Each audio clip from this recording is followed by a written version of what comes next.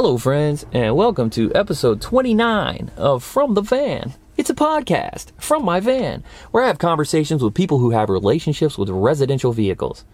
Today's episode features Dave and Matt, who come from the world of finance and teaching, respectively. They run a company called dmvans.com, Dave and Matt Vans, where they build out basic camper vans with everything that you need to live in them and nothing that you don't, so that you can customize it for your lifestyle.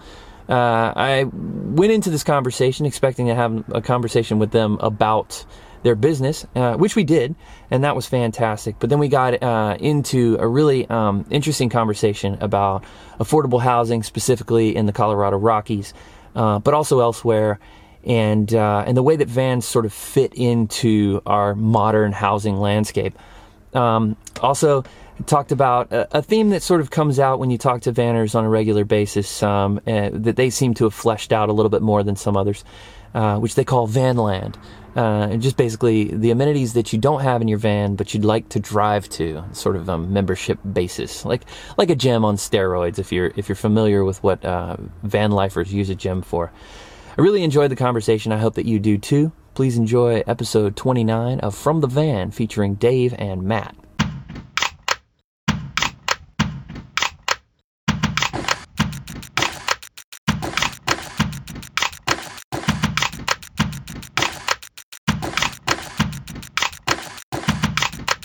All right, Matt and Dave.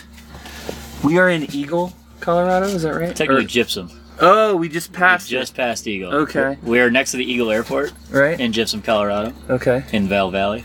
All right. And how long have you guys been, it's Dave and Matt Vans? Yep. And how long have you been in business? We officially started Jan 1 of this year. Oh. We were building about a year ago. We actually sold our first van. Next week, Wednesday. Yeah, almost a year ago. Oh, okay. But yeah, just started as more of a... I was renting out vans in Minneapolis, and he had built his own van, and he told me the cost of it, and I was like, that's way cheaper than what I'm buying my rental fleet for. So right. The original plan was he was going to teach me. I was going to go back to Minnesota, build out some vans for my rental fleet, but we just kept building them, and they kept selling, and by the end of the year, we're like, crap, we got to start a business. Yeah. Because we had sold probably 3 at that point. Yeah. And now we've got probably at the end of the month, I think it's 36 on the road. Jeez. Sold maybe about 30, in a year. 30 this year. Yeah. Crap. Okay, so I just went into your I want to get into like why and the origin and all of that, but I just went into your place, and 36 in a year is a lot for 2 people, but you have a team now, right? We've recently assembled a team. Okay. Kind of started with some friends helping us out in the evenings. Right. It's then hiring 2 full-time employees. We now have 2 and basically an intern, an apprentice. Wow. So 3 in the shop most And how days. many vans are you doing at the same time? 4 at a time. Okay. Yeah, we just moved into this workshop last week. Oh, really? Yeah. So where were you doing it before? Literally across the street. Oh, okay. Yeah, so we had 2 vans. We could fit 4 in that workshop, but you couldn't actually fit another person in there. Mm-hmm. So realistically, we'd work at 2 at a time. Yeah. So just moved in here where we get 4 going at a time. Right. And they're all Pro Masters. All Pro Masters.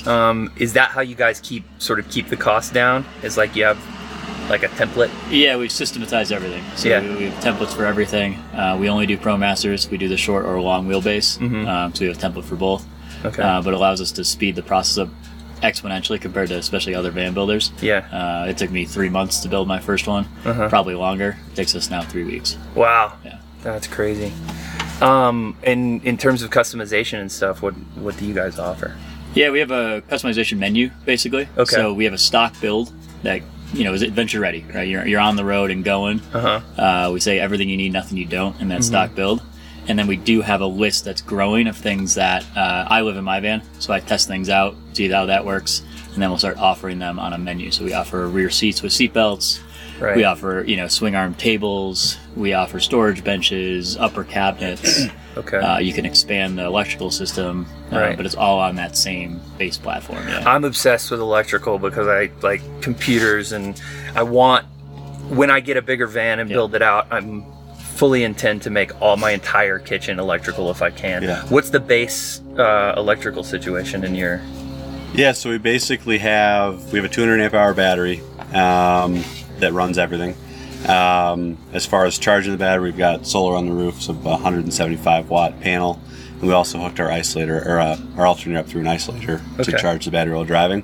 And then we just have 7 accessories. So what we've basically done over time is tried to figure out what are the essential things that people would need to hit the road with, and just focus on those things and not get into all the frills and the extras and all the, gizmos and gadgets that you can put in these things. So we just have a very basic setup, which is 2 roof vents, the LED lights, just like yours, with the dimmer switch, which probably the same dimmer switch that we have as well. But you probably didn't dig it out with like just a drill bit. Yeah, ours is on a faceplate, but it's still functional, so that's the biggest thing there. And then just a water pump, refrigerator. We have an under bed LED light system. So, cool. If you're at night trying to get stuff out of the cargo garage, area, you can get stuff there. And then I just mentioned a refrigerator. And then we have a USB charger, and that's pretty much it. Okay. So electric sink too. Yeah, and the water pump there. But yeah, so the essence of what Matt was saying, all these add-ons that we've added have either been from our own experience of figuring out, what do you need to be on the road and live comfortably, or just from feedback from customers. So people saying, hey, I'd really love upper cabinets, and we probably got 15 requests for that, so we finally said, let's build upper cabinets. Just figured out how to do it and like scale it up or whatever. Yep. Yep. Are you using lithium or gel? Right now we're using AGM. Okay. We're probably going to introduce a more the works package would be what we'd call it, where if you really wanted to upgrade the system above our base build, you can. But our goal again is that base build should be when you leave this lot, you don't need anything else. Right. It's purely if you wanted something else. Like for you, maybe if you had more electronics or you wanted to beef up the electrical system, we're probably going to offer a 200 amp hour lithium package with a little bit more solar and all that. But wanting to stick to our roots of, we want people to leave the lot with our base build and not have to change anything. Yeah, cool. Because we hated those car companies when they put up an ad where it says you could get this car for $29,000, and it says as shown $49,000. You're like, well, so I can't get that car for $29,000. It doesn't come with windows. Yeah, if you want all 4 wheels, it's going to be. So we wanted our base package to actually be work. Legitimate. You don't need anything else. Is it so you're living in your van here? Yes. I don't do cold. Yeah. And Colette and I are actually, she grew up in San Diego and I've been living there for a long time. We actually complain about 80 degrees too. Yeah. And it gets both of those things here. How do you deal with the temperature change, fluctuation? I mean, for one, slightly confusing in that we are in Vail, but Vail is about 30 minutes, farther east. And it's way more moderate 2,500 feet up. Yeah. And so you're dealing with drastic temperature changes there. Whereas we're down in we call it the banana belt, Beagle, Colorado, Gypsum, Colorado, where temperatures stay pretty moderate. We deal with highs right now in the fall, it's like 70s, perfect weather. In the summer, it gets up to 90, but it's dry. And then during the summer and the night, perfect sleeping temperature. Sure. We're looking at 40, 50 degrees. Oh, okay. Because we're still at a pretty high elevation. Which is primo. You've got blankets on all winter, all summer, but it's nice sleeping weather. And then winter here, so I've never actually lived in a van in the winter. Okay. I did it last summer and now this summer. And our vans are fully insulated. We just put a heater in. So we have a full thermostat, pulls off the gas cap heater that I've used the last few nights. It's been getting a little chilly. Winter's coming. Right. But that fully climatized the van and totally doable. So you're going to do it this year? I'm going to stay in until the plan right now is till November. Okay. And we'll see from there. Right. Yeah, I always wondered how extreme you would have to outfit a van to make it an actual 4-season thing. To be honest, it's not the temperature that's the issue. It's most of our public lands here closed down mid-November. Okay. And so our workshop actually it's 1 mile from the public land. Okay. And so we can go up there and camp. Right. Is that BLM? 14. Yeah, BLM. Okay. So 14 days at a time you can camp up there. Yeah. Basically, we just go sleep one place else. You just move around day and then go back up. Yeah. But they close that. I think it's November 15th. Oh, okay. So after that, you start to lose a lot of those battles of places to be. Yeah. Whereas to me, I love it because I'm up in a quiet, beautiful place. Sure. Winter, you're more down on the roads in a parking lot, things like that. So you kind of lose that appeal. Loses the allure. Yeah. Are you living here full time now? Yes, I've lived out of my van for about 3.5 years now. Okay. And I have a furnace in mine. So I actually bought a Class B RV 3.5 years ago before I even knew this camper van thing was actually a thing. But yeah, so mine is a 22-foot Sprinter. And to answer your question about the heat, so mine is fully, there's windows throughout the entire thing, so you lose all the insulation there. Sure. I don't know how well insulated it's an RV build, so I don't know exactly how insulated it was from the beginning. I think but there's probably some duct tape on the it's probably the seams in there. Probably not crazy insulated. Those RV companies tend not to do heavy insulation. Right. And I just have a furnace that I keep at 55 degrees and a propane tank, and it lasts for 2 to 3 weeks at a time. Yeah, you're set up. And there's no issues. So in ours, with the full insulation and the spray foam, and I mean, I don't know, your heater probably turns on 3 times a night to keep it at 55 degrees. It's just, it's super easy, and it's such a small, it's 40 square feet, so it's such a small space, and especially with yours, like a low roof one, the heat's going to rise, but it's going to stop right here, so it's only 3 feet from your head. So I didn't do spray insulation. I have polyiso in all of the walls. That was my original build, and our floors are still polyiso board. Okay, why did you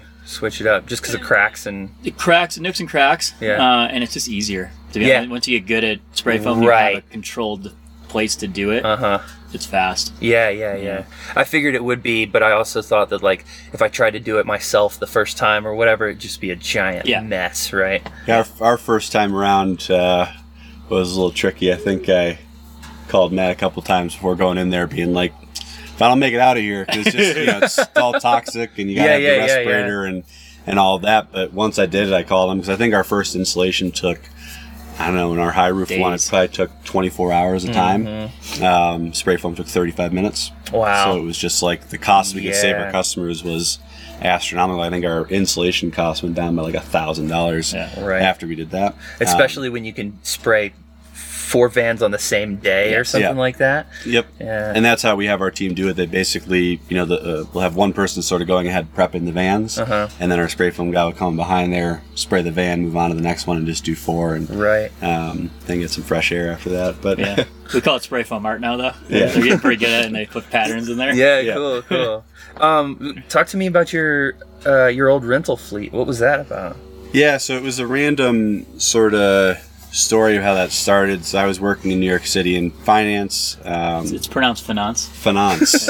I forgot that accent's on the side there. But so I was there for probably 7 years. Had always been interested in RVs and camper vans, and just anything that you could live out of on the road is just incredible to me.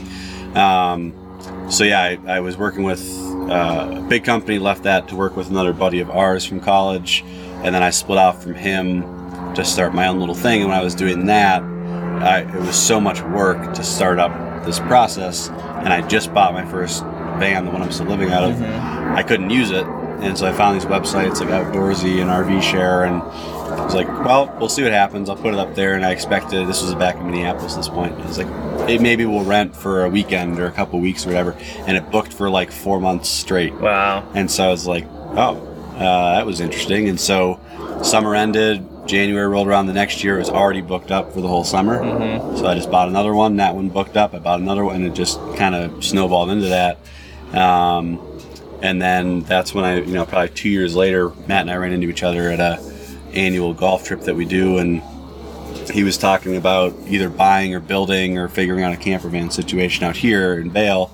And I was like, hey, I've been renting these for like 2 years, so if you have any questions and costs, and that's how the whole conversation started. Was, I was trying to drop whatever knowledge I could on him, and then he came back and said, hey, I'm going to build this one, and this is going to be the budget. And I was like, I'm coming out to Vail. So now it's been a year, and we're full on. So cool. Where do you go in the winter when you leave here? So basically this last winter I was just here. Oh, okay. So we does production shut down? No. Nope. Okay. Yeah, so we thought the winter was going to be slow last year. So Matt was a teacher last year. He's been a teacher for 8 years now, and we basically were like, hey, like this is getting some traction. Let's sort of take the winter to plan and prep how we want to hit the ground running in the spring. And we were talking about like we should have like 2 to 3 vans that we could sell come springtime, and that'd be awesome. Mm-hmm. And like we sold probably 6 or 7 over the winter. So it was unexpected. So like Matt was coaching lacrosse and teaching, and then coming here on Sundays, and I was just building full time and trying to, build 6 of these. So that was an unexpected change. But we found that there's a lot of skiers. There's a lot of people that like to, chase powder or go wherever they want to go and ski. So we kind of underestimated that. But yeah, so we just hung out here and found, like Matt said, found ways to live out of the winter when the BLM land closed. But yeah, so it's been, there's no downtime really. Like we thought every season we're like, oh, there'll probably be a slow time here. Right. It just doesn't happen. So kind of the beauty about here too is our fall, if you go down to the desert, lasts until November. Yeah. So basically there's that season where you can either ski in Vail or go ride bikes or hike down in Moab or Fruta. So people are still planning fall trips and want a van for it. Right. And then spring, if you go down the desert, really starts in February, March. And so once you hit kind of December, January, people are already starting to think about their spring adventure mobile. Sure. And hit us up, and then we kind of start planning for that. Yeah. Which we're already getting right now. Like we're already getting people on the schedule for January, February, looking for that spring build. So I feel like just living down in San Diego County, and I want to talk about the politics of like van life and that sort of thing in a minute. But I feel like in the winter is like when everybody is in San Diego County because it's 70 degrees, you know, and sunny. And then when it gets tolerable at altitude and latitude, then everybody disperses and there's nobody there during the summer. And so, I know a bunch of people who went down to Mexico over January and that sort of thing. What's your clientele like in terms of who's buying vans? Is it folks who are looking for an adventure mobile and they live, kind of close by but want to be able to drive around and stay in their vehicle? Or is it people who are actually like actively moving out of brick and mortar homes? We've had every walk of life come through. It's been my favorite part about this job is we've got 36 on the road by the end of this this month, and to me all 36 have an awesome story. Right. It's everything from young couples in Denver who want a place to go on a camping trip with a kid in the back. We install seats in the back for them, so it's probably our number one clientele are younger couples from cities. Families. Yeah, whether that we've had some from the Bay Area, we had Pacific Northwest, we've had actually San Diego, LA area. After that, it's athletes. We've got skier. One of our first vans was sold to a guy who was going on a 6-month ski trip. He was trying to hit basically every resort in the West all last winter. We've got professional CrossFitters. Sure. It's like your traditional dirt bags. It could be, yeah. Anyone who needs to move for their sport. Rock climbers for sure. Mountain bikers. We've got one guy who lives and works full time out of his van. With basically a pursuit of mountain biking. He's a programmer, so works in the van, takes his bike, and every time I see his Instagram story, he's in British Columbia or Jackson Hole or mountain bike meccas. Working, and it's like, I think you got this figured out, man. Who am I missing in there? Well, and I think we've got, like you said, all walks of life of just people that probably, if I was to guess, were hippies back in the 70s and were doing it back then. The old retired. And now they're coming full circle. You got some middle-aged clientele and stuff too. And some late-age retirees. Yeah. And so it's been really interesting to see, and I think that's been the great part about the build that Matt put together was he did on the teacher's budget, so essentially he just needed the basics in there, whatever he needs to go mountain bike, whatever you need to do, but the build is very simplistic. So like I said, there's not all these frills and bells and whistles, and so it's almost a open canvas for someone else to take it and put their own little touch to it. Really so modular. Yeah, so we're not building it for any specific sport where it's comes decked out with mountain bike stuff. So if you don't mountain bike, half our van's going to be useless. And so I think most people take our van and they say, great, we either use it as is, we're going to add, this little thing because we do this specific sport, or, one of the older guys is a musician, so like he's got a little place he can strap down his music stuff while he's driving around. So it's nice to allow other people to make it their own versus almost, predefine it for them and tell them, hey, this is what we build and it's already tailored to everything that we think you need. We're like, hey, these are the essentials. You figure out what you want to do with it. Yeah. So that's been nice to see the different variations people have done with their vans. Just start this real quick. Okay, so the thing that's really interesting to me lately is one of my buddies just sent me an article from Outside Online, and there's this huge like rush to the van thing and living in a van, traveling in a van, and that sort of thing. And a bunch of municipalities both in outdoorsy sort of places like the Rockies in Colorado and up in Squamish in British Columbia, but also in metropolitan areas like San Francisco and San Diego, where rent's out of control. People, the dirtbags and the athletes and all of those people, runners and surfers and cyclists and stuff, want to travel around and stuff and stay in their vans, but also in places where rents are going nuts. People are sort of deciding to move into the public space in places where it's not designated, like BLM, that you can just sort of camp for free whenever.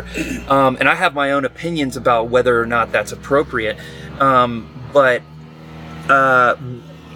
what are you guys seeing in terms of, like, either locally here, in terms of backlash, or your clientele looking to make things super stealth so that they can be in the street and that sort of thing? Yeah.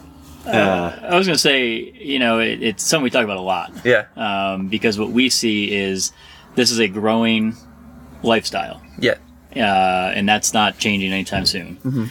And so municipalities basically have to do something about it. They have to have some form of policy because it's coming, right, whether they want it or not. And so we really want to be proactive, especially in our community here in the Vail Valley, where there's a housing crisis. Kind of same thing in San Francisco or San Diego. Rent prices here are exorbitant, and so you see a lot of people coming out here with that passion for skiing or biking or whatever brings them here, running in the dilemma of they can't stay because they can't afford rent. And that's where our vans really play a role in housing crises. Yeah. And so we haven't quite gotten there yet, but our intention is to start talking to our local government as far as what their plan is for it, because we have a solution for a problem. There's a housing crisis. We offer housing through a van. But if, say everyone did it, right, where does everyone park? Right. If, more people start doing it, what is the policy? And so we kind of keep looking at these ways of, like, getting rec centers involved where there is that shower, there's that place to change, and have that comfort of home. Sure. There are so many public parks here, that no one parks them at night, so what kind of, what can the van community give to the community? Sure. To get back, a place to park, a place to shower, a place to, do laundry, things like that. So it's definitely in the works for us.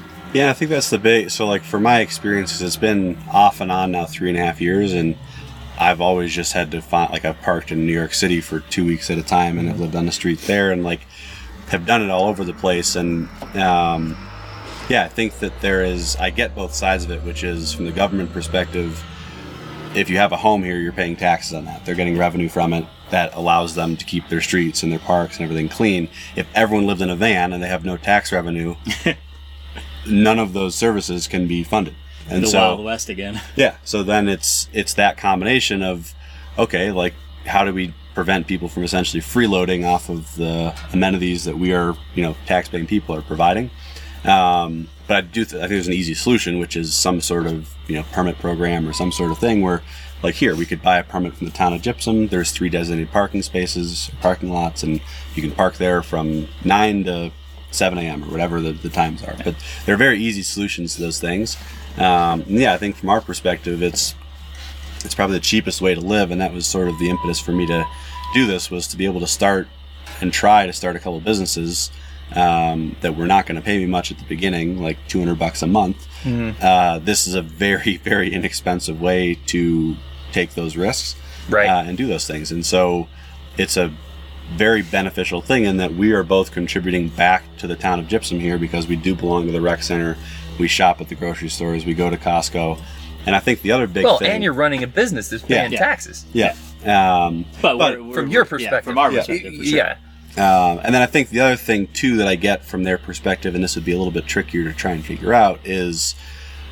And I tell people all the time when they ask me, hey, like, how do you physically live? Like, how do you do it? What's the playbook for being able to live out of your van? Right. And I always just say, just same with the BLN line here, just be respectful, which is like, we have the leave no trace rules up here where, don't abuse the privilege of being able to park on the street and live out of a van. Right. So don't put garbage out in front. Like, don't play loud music. Don't put lawn chairs and tables out in front. Like, just do your thing and like live there and be under the radar. Keep your head low. Yeah. Yeah, and don't abuse that privilege, and you'll be fine. And I think that's the big crux too, is that obviously if you just open it up to anyone who lives in a vehicle, I mean, in San Diego, I'm sure you've seen there is a wide range of people that live out of their vehicles, and some people don't treat that privilege well, and they have trash just on top of their RV that's flying off the back sometimes, or Uncle Eddie. Yeah. And I've heard of they've got septic systems in there that are leaking all over the street, and it's like, well, you can't have your toilet literally leaking onto the roads, but there's got to be a way to find middle ground in there to have a compromise of saying, look, we can have regulations around what's allowed and what's not allowed, and a vehicle inspection process of some sort. So I went to both of the most recent hearings on the new San Diego vehicular habitation ordinance, and the thing that shocks me about it is that the rhetoric is very akin to pretty much every xenophobic othering sort of argument that you hear.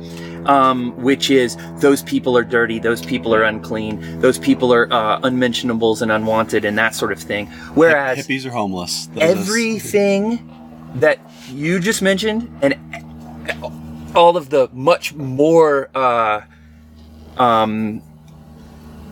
awful things that they're talking about at these hearings that are associated with people in vans or vehicular habitation, always, they're already illegal. Yeah. You know what I mean?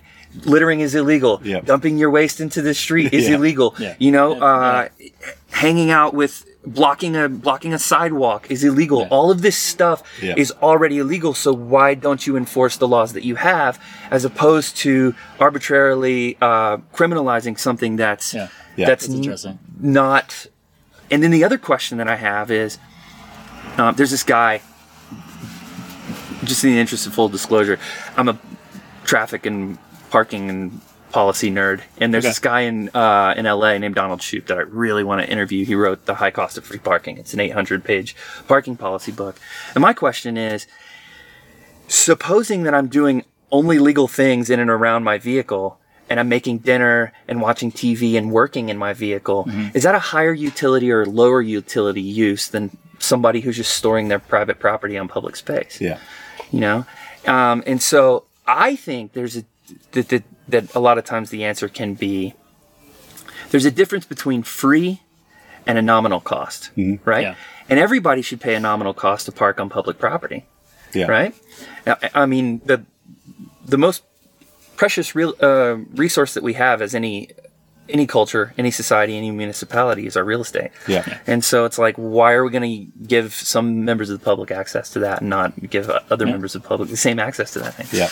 Have you started talking to the local municipalities around here at all? We haven't been able to explore that purely because we're only 9 months into the business. And you're stupid busy. So we're trying to get this up and running. And I think part of that conversation comes from building this business into something that is a local staple. So like we just had an article written about us in the Vail Daily, which is the local paper here. I saw that. I was looking for, that's why I hit you up, because I was looking for somebody to give me some advice about where I ought to be going. And so I was like, I want to talk to these guys. But those are the things where if we're giving back to the community, if we're, an integral part of the community, that conversation is easier to have. Sure. Basically saying, look, like we've established a business here.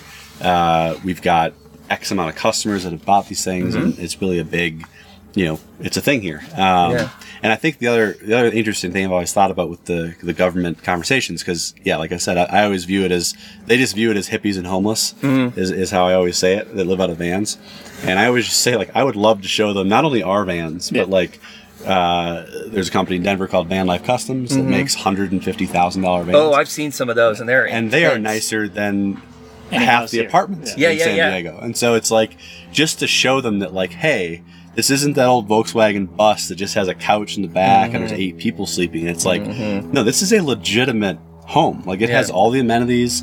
It has all the insulation. It has 4 seasons. Like, it is a livable structure. And I want them just to take a tour and be like, this is what we're talking about. We're not talking about a rundown 1970s Winnebago with 3 wheels. It's on a cinder block on the side of the road. It's like, we're talking about, like, this is a Mercedes Metris. And you've got everything you need in here as far as electrical and, ventilation system and a kitchen. So it's like, just to show them what's changed over the last 40 years. Like, this is actually a very legitimate thing that's going on here, and it's a very legitimate alternative where people like Matt and I that were, well-educated, we're hardworking, we've started this business, like, I was a local school teacher for 8 years. So. Yeah. We've opted to live in vans because it offers the same comfort as a home, and it's a fifth of the price. Right. Well, you can go take it and live somewhere else. And you can do whatever you want. We just spent a bunch of time in New York and Montreal and Toronto too. Yeah. And that's awesome to be able to, like, have all your stuff there. Take life with you. Turtle philosophy. Yeah, well, that's my big complaint about traveling lately has been that we've done 7 weeks and it's just been so wonderful. But the chief complaint, and we're so spoiled and all that, but like the chief complaint that we have is, I wish I could spend more time in this place. Yeah. I wish I could move slower. The van is too fast almost. Right.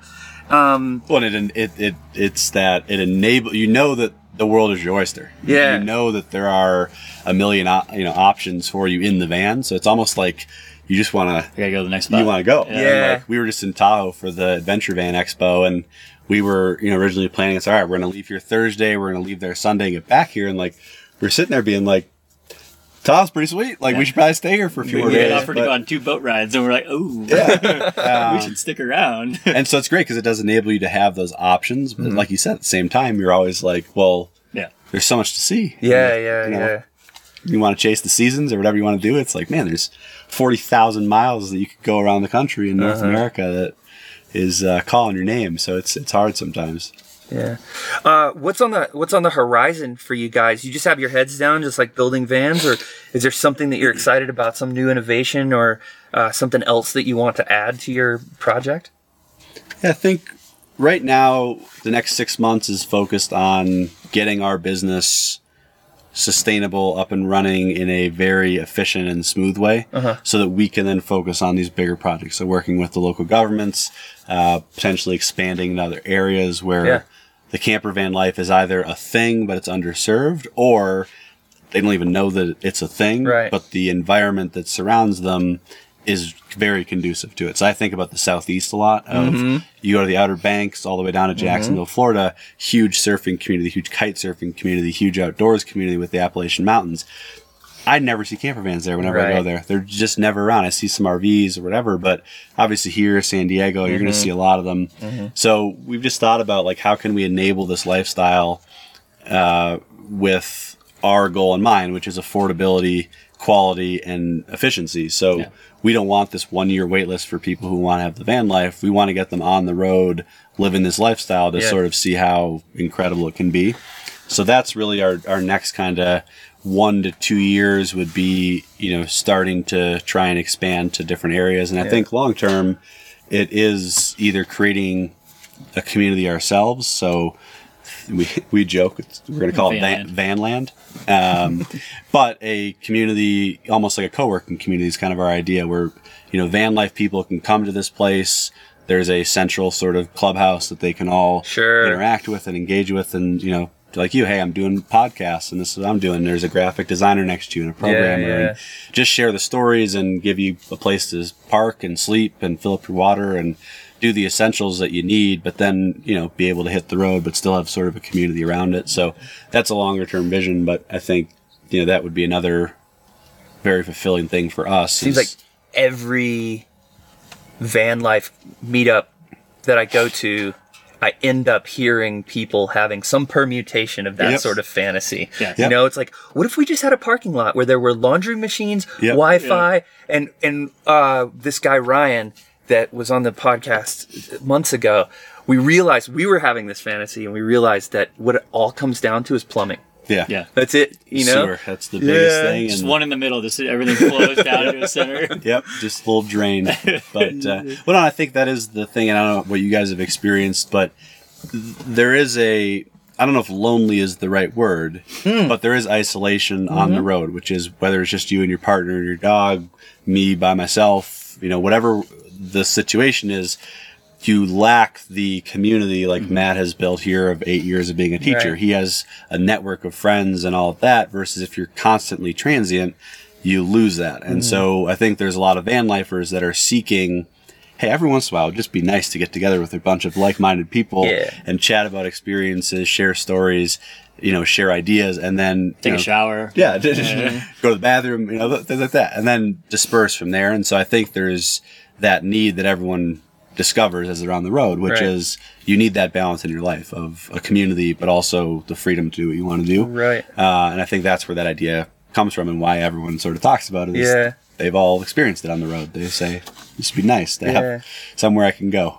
Instagram has been really useful for us in terms of that. I know we have some friends down in San Diego who have been trying to really get the van life app moving, and it's such a wonderful idea, and at the same time, when I open it, a lot of times it's super frustrating to me because it doesn't have the critical volume of users. Yeah. Like I was sitting, we took a shower yesterday on our way into the Rockies out of Denver at Planet Fitness, and I opened the Van Life app, and I can, in the parking lot, there's like a Sprouts and a Planet Fitness, I can see one Class C RV parked, and 3 or 4 other van life vans, right? And I open the app and I can't see anybody. Yeah. And I'm like, you guys, and I'm not saying I know how to do it, but it would be wonderful if that was out there and actually functional. And they've just had a hard time like ramping it up to the point where people are actively and adequately using it. But that said, and so we've experienced, finally, this is the first time, because we're always down in San Diego, we've experienced for the first time this sort of solitude that you're talking about. And it's like, we're still getting on, don't worry about us, but I've never been like so frustrated with Colette in moments. Yeah. And the dog too, and it's because there's nobody else out there. Yeah. And like, we didn't go to a bar last night, and that's sort of our thing, is both of us are very outgoing people, and it's great to go to a bar and just like, hey, talk to me about whatever you want to talk about. That said, when you build this community, and this is the whole sort of surfing localism, and I know that it's in every other sport, no matter what you do. I was going to jump in on that one. Yeah, it's like if you know the spot down 4 hours south of the border in Baja, there's this tension, because I'm an anti-localist, I'm an inclusionary sort of person, and I want people to surf, and I want to surf with people, and I don't own this surf spot. But at the same time, like when I've been down in the Southeast, because I grew up in South Carolina, I went there for over the holidays. Last year, I was able to take like a 3-week trip in the van to go out and see my folks. And there was something glorious about the fact that nobody knew what this van was, It was like, I was completely under the radar, No one has any idea. And so there's that tension, right? Between such a fine line. Yeah. Like, those apps sound so great in theory, and I like to use them, but I definitely have some spots that I go, that you're not posting. That we don't necessarily post. Yeah. Like, it's such, like, I'm a backcountry skier. Yeah. It's the same thing. Like, I've always been I'm a teacher by heart. And so, like, I'm inclusive as can be. Yeah. Like, I want everyone to have the same shared experience. Whereas most of my friends who I backcountry ski with are like, Matt, if you tell another person about this goddamn spot. I'm that guy too. Yeah. I'm the you guy, not the you local know, guy. it's a total balance, and I get it too, because like if everyone starts showing up to the same spot, you lose. You know, in the case of waves, you lose your wave. In our case, we lose our virgin powder. And it's like I shouldn't like. I'm glad they enjoyed it. You know, you kind of like go back to this like, damn, they took our spot, but I bet they had a great time, and so you're psyched on it growing, in that regards. But it's a balance, right?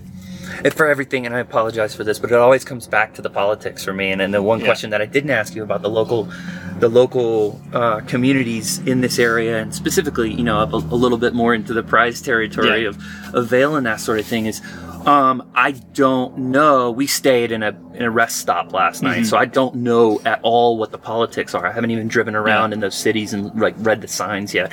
What is the attitude of the landed gentry in these communities and stuff? It's Colorado in general. We're very lucky. The amount of BLM land that's here, the amount of, like, even compared to California has a ton of parks, but it's a lot of paid for parks, which is great. They maintain them. There's just more population density. Right.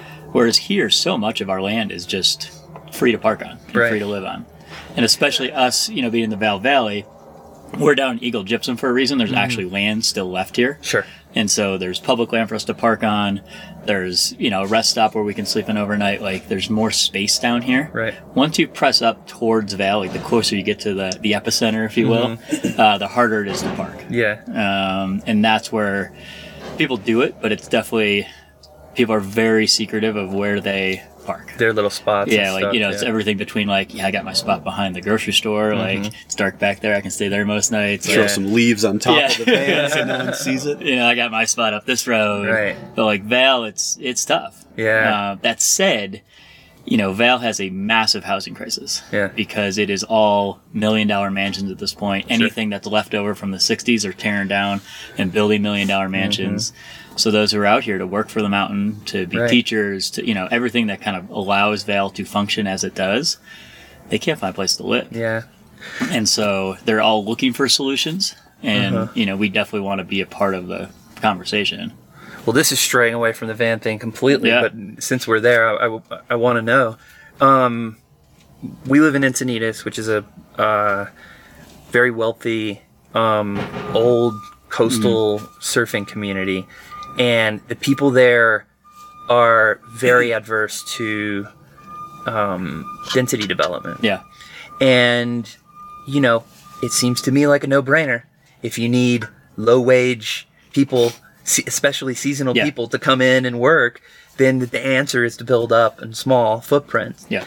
Is there a similar sort of hostility towards, Yes. And it's, it's that power of a few versus the masses. Sure. That hold a lot of weight in Vail. There are a lot of influential families who have been there a long time who pull weight. And the big example right now is they're trying to build an affordable housing, development in East Vail that would be, a ton of apartments intended for employees of the mountain, teachers, people who need some help in finding rent. Yeah. And there are a few people who are standing in the way of it. And they're claiming everything from it's ruining the elk migration patterns to, they're basically just pulling every card they can. Yeah. And obviously they have their right to say this, Sure. Most of them are property owners there, around that area for millions of dollars and want things to stay as they are. But, big picture wise, if you want good teachers in your schools, if you want someone to bump the chair at the ski resort, if you want someone to serve you food at your favorite restaurant, they either need those housing projects, or they need designated van parking, or they need, there needs to be more things popping up because the resort is in this weird spot right now where they can't get enough employees. And so, if you want the thing that makes Vail Vail, you got to find a solution to this. Yeah, or you could just exclude everybody and just have powder every day to yourself. Right? But no one to actually run your chairlift. Right. And no one to serve you food. And no one to clean the toilets. And that is, you see a lot of the service to Vail is down here in Eagle and Gypsum, 45 minutes away from Vail, because... And depending on the conditions, it's probably hard to get there sometimes, right? Yeah, it can be... We're in the right direction in that the shot from here to Vail is fairly straightforward. If you go towards Summit County, you're going up over 2 mountain passes. Whereas this is for the most part, this commute to Vail is dry for the first 30 minutes. Yeah. And then it's just the last 10 minutes where you may deal with some weather. Okay. I see what you're saying. Yeah. 'Cause the weather hits As you the drive mountain up into from the that mountain. direction. Yeah. And what's nice about here is, so in Gypsum, there's a RV park called River Dance right down the road here. Mm-hmm. It's really nice. It's right on the Eagle River, goes right through Gypsum there. And the city just approved an expansion of that, I think from like 50 spaces to 250 spaces. Oh, wow. And so obviously RV park isn't necessarily intended for full-time living, but it is nice to see that this town is at least acknowledging that, hey, this is a cheap alternative, that if you have a little RV, you can park it over there and live out of it. Mm-hmm. And the fact that they've let it expand 5x is a good sign for this area. Mm-hmm. Vail is a whole other story, as Matt was saying. And so I think, there it's more of that conversation of hearing their side of it first, of hearing the problems. Like, what are you so concerned about? Is it the elk migration? Is it, and then getting that list and then having thoughtful people put together a solution, and not in a, negative fighting way of, you're wrong, we're right, whatever, of just saying like, hey, let's work together because, like you said, like you could get better teachers, you can get more staff here, you can get better community service to the awesome amenities that are in Vail by solving this problem.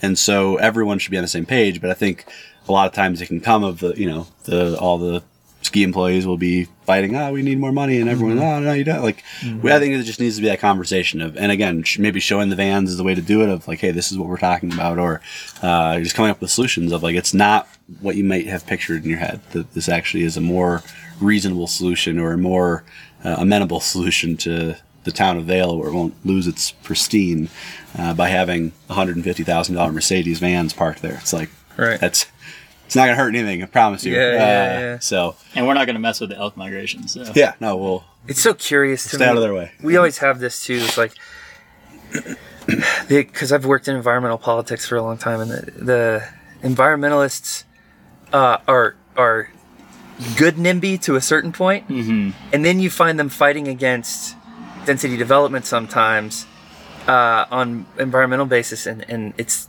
the greenest way to live is sharing walls and building up and that's efficiencies. It's sharing whatever it is. That's actually where I'm from, Minneapolis. They just passed, their big thing is creating more density in the city.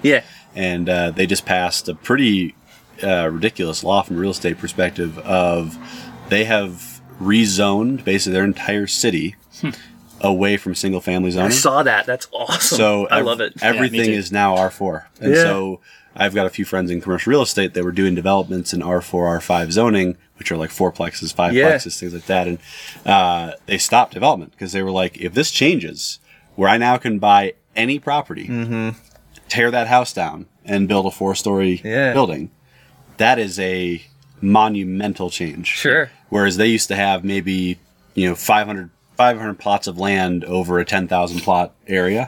Now it's 10,000 plots of land. Yeah. And you can go build 4-story buildings. So and it's we'll see how it ends up being in Minneapolis, but I know it was a hugely contested thing of all the single family people were like, well, I'm going to be wedged between a bunch of 4-story buildings, and like now my little neighborhood is just going to be. Yeah, but your local business is actually going to stay alive now because there's. And and your property value is going to explode because the developers want to buy your house and put 4 stories on it. And there's still places that you can. Obviously, you don't want to make people move, but hey, if all of a sudden your property value goes up 3x, and you can take that money and move wherever the hell you 8 blocks down the street where that zoning didn't actually take place, it's not a bad idea. And so, it took years to contest that, but the fact that they passed it, I think, is a very positive thing. And the other thing that they're doing a lot of talk about is the tiny home movement. I have my real estate license in Minnesota. I took a continuing ed class on tiny homes this year, and it was all about, this is here to stay, that this is a incredibly efficient way to live. It's 200 square feet, like ours is 80 square feet. So I'm always like, it's pretty similar, but basically, the way it is now is you have to own a single family house. So you have to own a large home in order to live out of a tiny home, which is like the most. What? Well, because you have to own a property that is actually within the building codes, so a minimum of 600 square feet. Then you can have an accessory dwelling unit behind your house, which would be your tiny house. So there is no way you could buy a plot of land. You need a friend who's wealthy. Exactly. And just build a tiny home. And so what they're trying to do is change those regulations of saying, hey, these were antiquated. These tiny homes didn't exist, but they are fully functional, fully insulated, fully livable. Can we change the building code? So if you own a little plot of land, you can throw a little tiny house on there and still be in the parameters of the egresses and, the lot dimensions. And there's traction with it. And I think it'll be a very positive thing if that passes in some places. There was a tiny home community in Durango here that just passed finally. And so what does that look like? Is it just, let me restart this because it's about to stop itself. I'm super interested because I fetishized the tiny home thing for a while. And I spent 8 years without a car for environmental and ethical purposes. And I got obsessed with the tiny home thing, but all of the tiny homes that I saw were, by necessity, pretty far outside of town. Yeah. And so what you had was somebody living in 200 square feet driving around a 100 square foot car to get to the grocery store and all of that sort of stuff. And I was like, wait a minute, if I'm going to do that, why not drive my home around? Yeah. Right. And so what does a tiny home community in Durango look like? Is it just a bunch of little tiny homes right next to each other? Or? The Durango one's pretty cool. It's basically right downtown. Okay. It's like literally behind, like the Walmart is like right across the river from it. Okay. And there's like, I think it was a community center was right there, but it's like a plot of land in what would be otherwise downtown Durango. Wow. Smaller town, but still, how big is Durango? It's 100,000. Yeah, that's if you want to fly to Telluride, you fly to Durango. Okay. There's an airport there. But how they're doing, I looked it up on their website, and you can either rent a plot of land for $500 a month and then put your tiny home on it. You can rent a plot of land with the tiny home already on it. So basically all in one, land and home. I think that was like $800 or $900, like very reasonable. Wow. Yeah.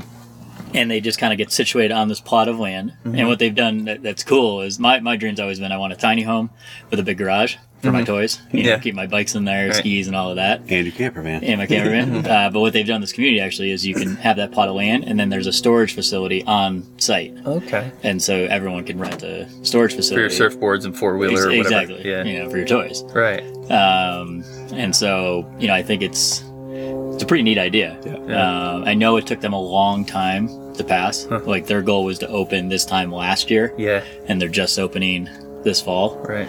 So I don't know what the battle was that they fought with town council, et cetera, but I know it is the first larger scale tiny home dwelling. How big is it? In like city limits is the big thing. Okay. I think there was only, I would bet no more than 20 plots. Oh, okay.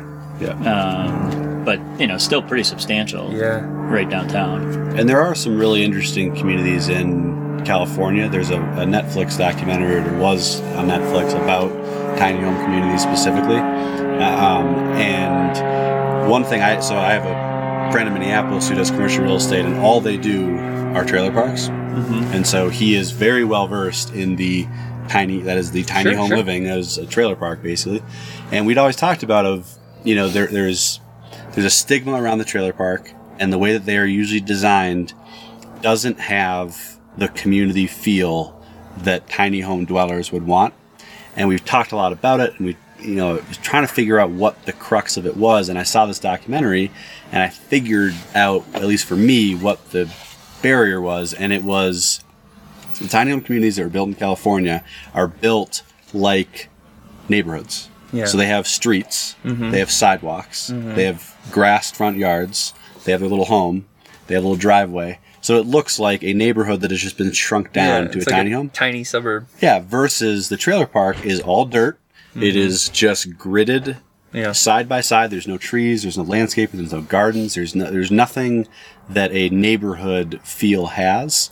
And that was the big difference, was basically if you were to create a community that actually had a shared sense of these are our sidewalks and our yards, and we can have our little community garden, and we can have the things that any neighborhood has, but it's just on a smaller scale, it becomes a much more aesthetically pleasing and a much more enjoyable place to live, I would imagine, versus if you're just crammed in, 2 feet away from your person next door with no natural vegetation, with no natural, environment around you other than just dirt.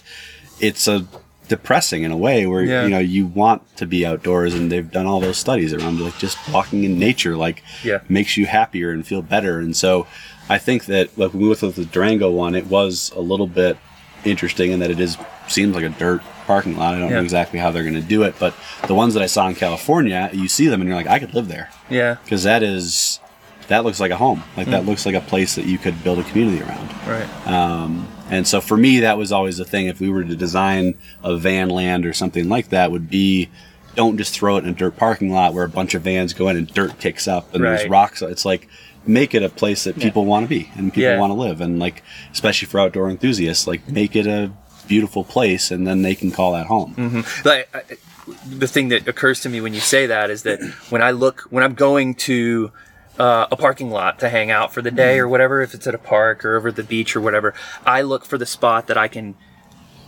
back up to the pretty thing. Yeah. And then if I can find a side spot that's got, even if it's just 4 feet of not another parking space right there, I back into that, because then I can sort of spill out a little bit into the, and there's this RV, and I haven't talked to the guy this much yet, but there's an RV that parks at the parking lot in Encinitas where we hang out pretty much every day, because we scurry away to our own little spot that I won't tell you about the park overnight. And was that on the app?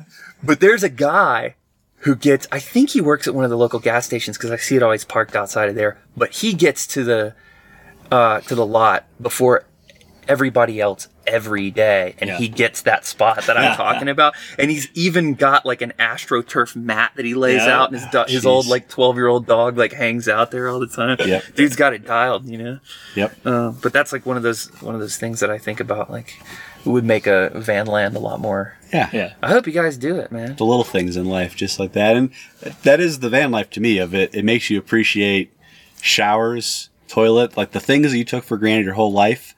All of a sudden, it's like when you get a hot shower, like a real one, after like doing my little van shower. Keep mentioning that. Like, do you shower in your van? Because I have one in my van. Our builds. We have gym memberships, and I shower every day. Well, it forces you to go to the gym, which is nice. Well, I don't do anything. That's what we always joke about too. I was like, there's no way you can go to the gym, not work out, and just shower. Like, that's not possible.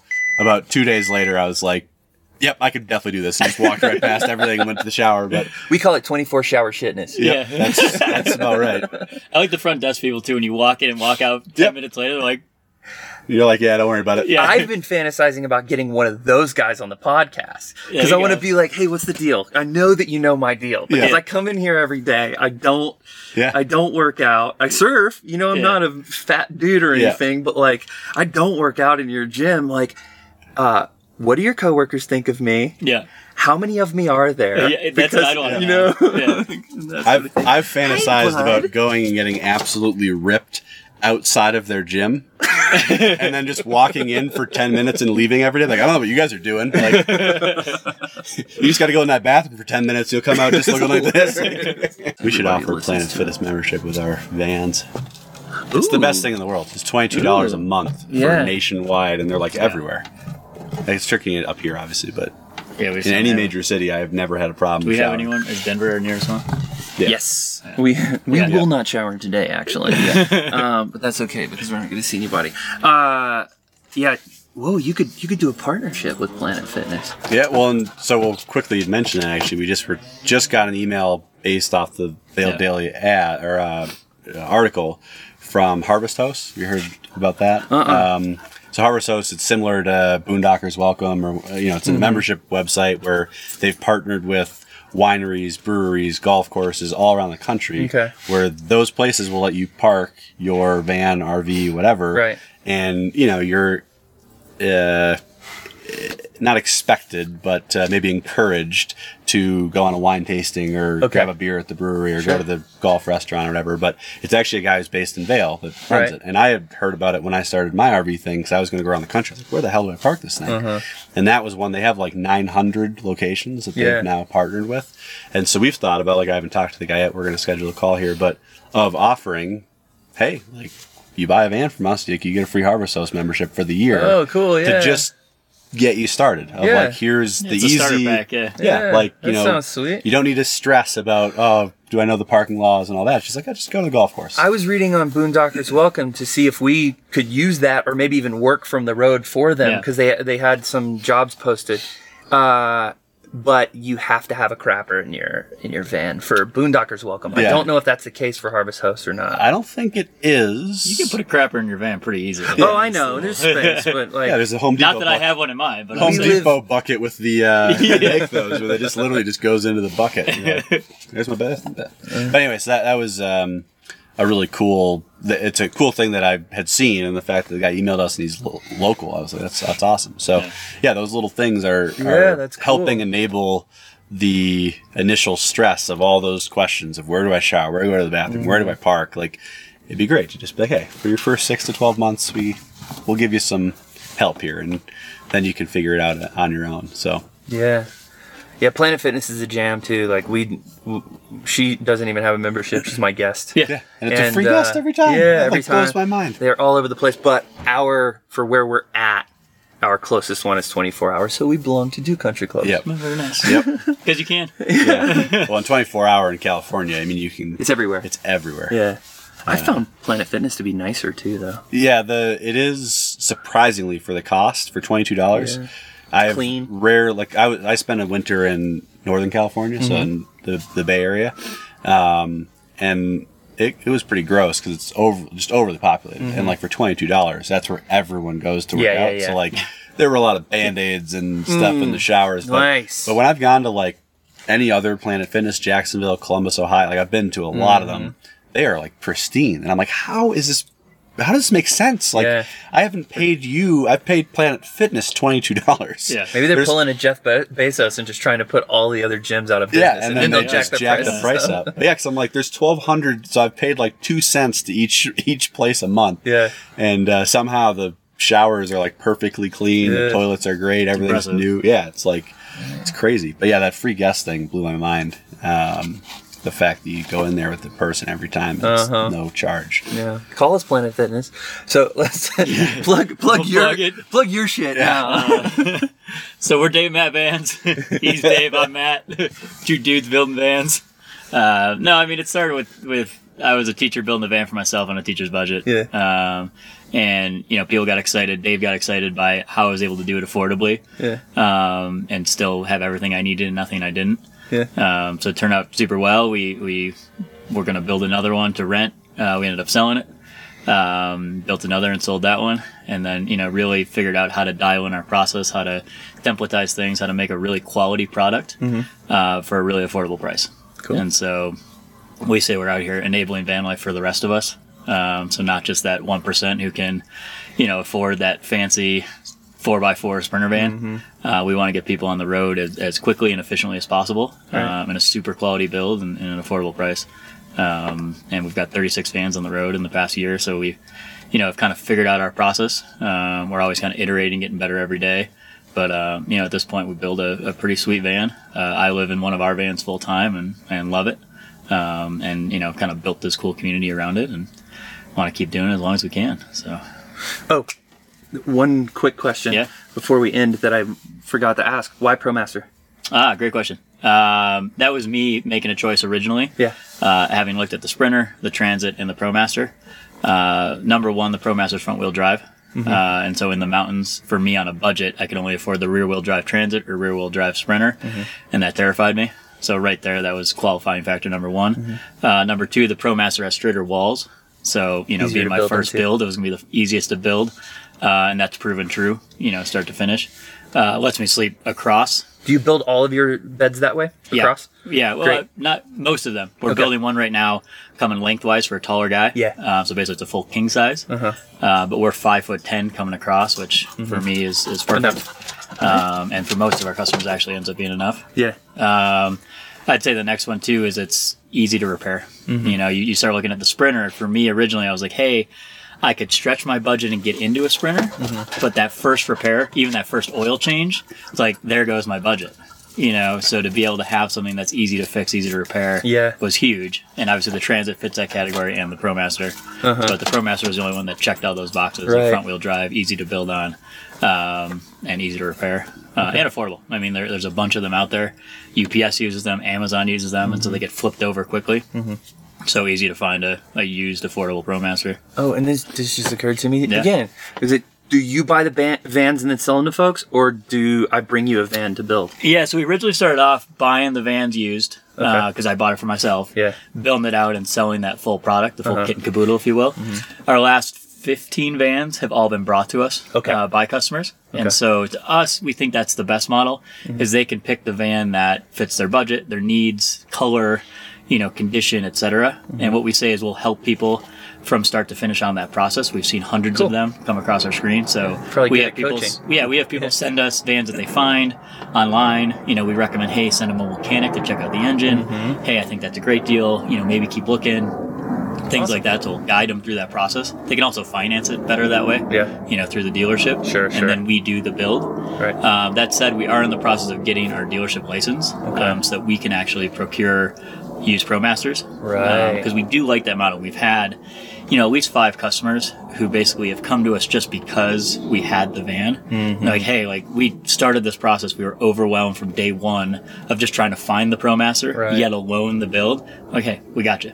So we found them a van, met the requirements that they wanted in it, built it, and kind of full kit caboodle for them. It seems to me in that scenario, one of the advantages is if I'm buying the van from you, I can get the build included in my financing. Yes. Right? Yeah. That's one of the big advantages as a person who might not have whatever your outfit costs. And that's the other cool one we found is Lightstream.com finances used RVs. Okay. And their tagline is, we'll finance anything. Wow. And so when we do have the van and build all in one, customers have been able to go to Lightstream and finance the whole thing. Okay. So that's been pretty cool for them too. Yeah, because even though we are probably the most affordable build out there, we're $18,500 for the full base build. That's still a lot of cash. Yeah, that's a lot of money. If we're dealing with regular people that are teachers or doing whatever else, there's not a lot of them that are just going to be, I've got $18,500 just burning a hole in my pocket to go spend. And so to be able to have a place like Lightstream to go to say, you can basically say that the end result is going to be $39,000 for the whole build in the van, and you can get that all financed. Give me that money, and then I can go use it in two different places. I think the biggest thing too is just location of we have gone to 12 different states probably to go pick up vans, Florida, Indiana, Texas, Arizona, you name it, we've probably gone there. And so if you have a regular job, it's you can't just peace out for 5 days and fly to Florida to go pick up a van. To go maybe not buy a van. Exactly. To go shopping. And so that's been the biggest, because again, our goal is to enable the lifestyle. That is our goal. And so if we run into a problem where people are saying, hey, I can't go to Florida and the ones in Denver are, $8,000 more, we want to be able to say, like I said, we got you. We'll go get the van, we'll figure that out. And so what we're trying to figure out is how can we get 12 vans here so that people don't have to go and travel anywhere, and they can buy the van from us and not have our build out and just buy the van and go wherever they want to get it done. Or they can say, we want that van and we want your build out, so we'll just drive it around the lot. Around the corner, one-stop shop. Yeah, cool. So that's the goal. And also there's just a reality of legally you can only sell so many vehicles in a year before you have to become a dealer. Oh, really? 2. So, wow. So very quickly, you would have to go to the dealership route. And so obviously with the popularity of our build, it has very quickly escalated into, okay, we need to become a dealer in order to sell these. So, so it's a good thing. Again, there's not a lot of other van companies that are doing that because of how difficult it is to get your dealership license, to maintain that business and the liability that comes with it. It's obviously a bigger hassle for us to do it, but if our goal is to enable the lifestyle, we kind of have to. And you're moving a lot of builds. So. Cool. Well, thanks for coming on the show. Hey, thanks for having us. Thanks for having us. Yeah. All right, guys, we did it. That was episode 29 of From the Van, featuring Dave and Matt of Dave and Matt Vans, dmvans.com. If you're looking to have somebody else build out a pretty basic, relatively inexpensive van for you, they're probably worth looking into. It's really cool to make an appointment to talk to some dudes that you just absolutely know nothing about and come out with a really fascinating conversation. I really enjoyed these guys, and I hope to run into them again soon. Thank you so much for listening. If you've made it this far, go to fromthevan.com, subscribe to our YouTube and Apple Podcasts and Spotify, and leave us a bunch of wonderful reviews using Byzantine and out-of-date language. And please come back next Tuesday for another episode of From the Van.